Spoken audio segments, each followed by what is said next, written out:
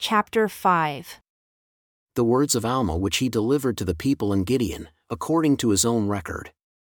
Behold, my beloved brethren, seeing that I have been permitted to come unto you, therefore I attempt to address you in my language, yea, by my own mouth, seeing that it is the first time that I have spoken unto you by the words of my mouth, I having been wholly confined to the judgment seat, having had much business, that I could not come unto you. And even I could not have come now at this time, were it not that the judgment seat hath been given to another to reign in my stead. And the Lord, in much mercy, hath granted that I should come unto you, and behold, I have come, having great hopes and much desire that I should find that ye had humbled yourselves before God, and that ye had continued in the supplicating of his grace, that I should find that ye were blameless before him, that I should find that ye were not in the awful dilemma that our brethren were in at Zarahemla. But blessed be the name of God, that he hath given unto me to know, yea, hath given unto me the exceeding great joy of knowing that they are established again in the way of his righteousness. And I trust according to the Spirit of God which is in me that I shall also have joy over you. Nevertheless, I do not desire that my joy over you should come by the cause of so much afflictions and sorrow which I have had for the brethren at Zarahemla. For behold, my joy cometh over them after wading through much afflictions and sorrow. But behold, I trust that ye are not in a state of so much unbelief as were your brethren.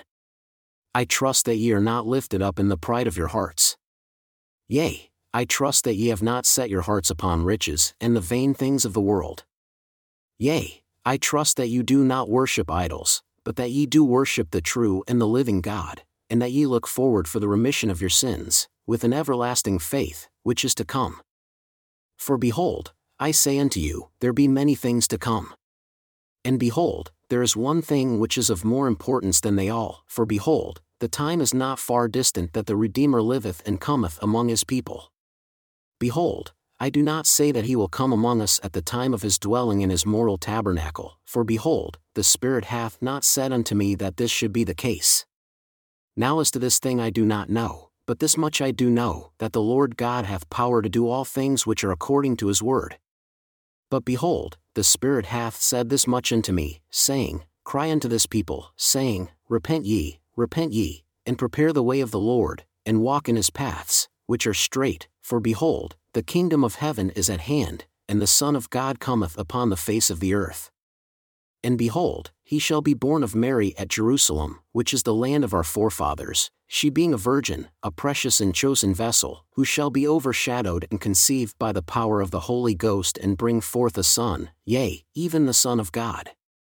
And he shall go forth suffering pains, and afflictions, and temptations of every kind, and this that the word might be fulfilled which saith, He will take upon him the pains and the sicknesses of his people. And he will take upon him death, that he may loose the bands of death which bind his people. And he will take upon him their infirmities, that his bowels may be filled with mercy according to the flesh, that he may know according to the flesh how to succor his people according to their infirmities.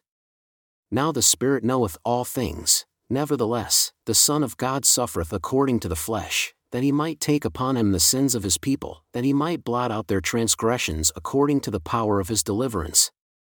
And now behold, this is the testimony which is in me. Now I say unto you that ye must repent and be born again, for the Spirit saith, If ye are not born again, ye cannot inherit the kingdom of heaven. Therefore, come and be baptized unto repentance, that ye may be washed from your sins, that ye may have faith on the Lamb of God, who taketh away the sins of the world, who is mighty to save and to cleanse from all unrighteousness. Yea, I say unto you, come, and fear not, and lay aside every sin which easily doth beset you, which doth bind you down to destruction. Yea, come, and go forth, and show unto your God that ye are willing to repent of your sins, and enter into a covenant with him to keep his commandments, and witness it unto him this day by going into the waters of baptism. And whosoever doeth this, and keepeth the commandments of God from thenceforth, the same will remember that I say unto him, yea, he will remember that I have said unto him, he shall have eternal life, according to the testimony of the Holy Spirit which testifieth in me. And now, my beloved brethren, do you believe these things? Behold, I say unto you, yea, I know that you believe them. And the way that I know that ye believe them is by the manifestation of the Spirit which is in me. And now because your faith is strong concerning that, yea, concerning the things which I have spoken, great is my joy. For as I said unto you from the beginning, that I had much desire that ye were not in the state of dilemma like your brethren, even so I have found that my desires have been gratified. For I perceive that ye are in the paths of righteousness. I perceive that ye are in the path which leads to the kingdom of God. Yea, I perceive that ye are making his path straight. I perceive that it has been made known unto you by the testimony of his word that he cannot walk in crooked paths, neither doth he vary from that which he hath said, neither hath he a shadow of turning from the right to the left, or from that which is right to that which is wrong. Therefore, his course is one eternal round. And he doth not dwell in unholy temples, neither can filthiness or anything which is unclean be received into the kingdom of God. Therefore, I say unto you, the time shall come, yea, and it shall be at the last day, that he who is filthy shall remain in his filthiness. And now, my beloved brethren, I have said these things unto you that I might awaken you to a sense of your duty to God, that ye may walk blameless before him, that ye may walk after the holy order of God after which ye have been received.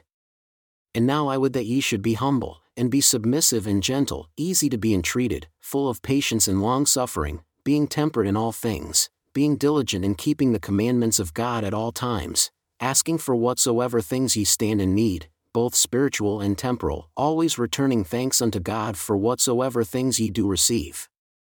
And see that ye have faith, hope, and charity, and then ye will always abound in good works.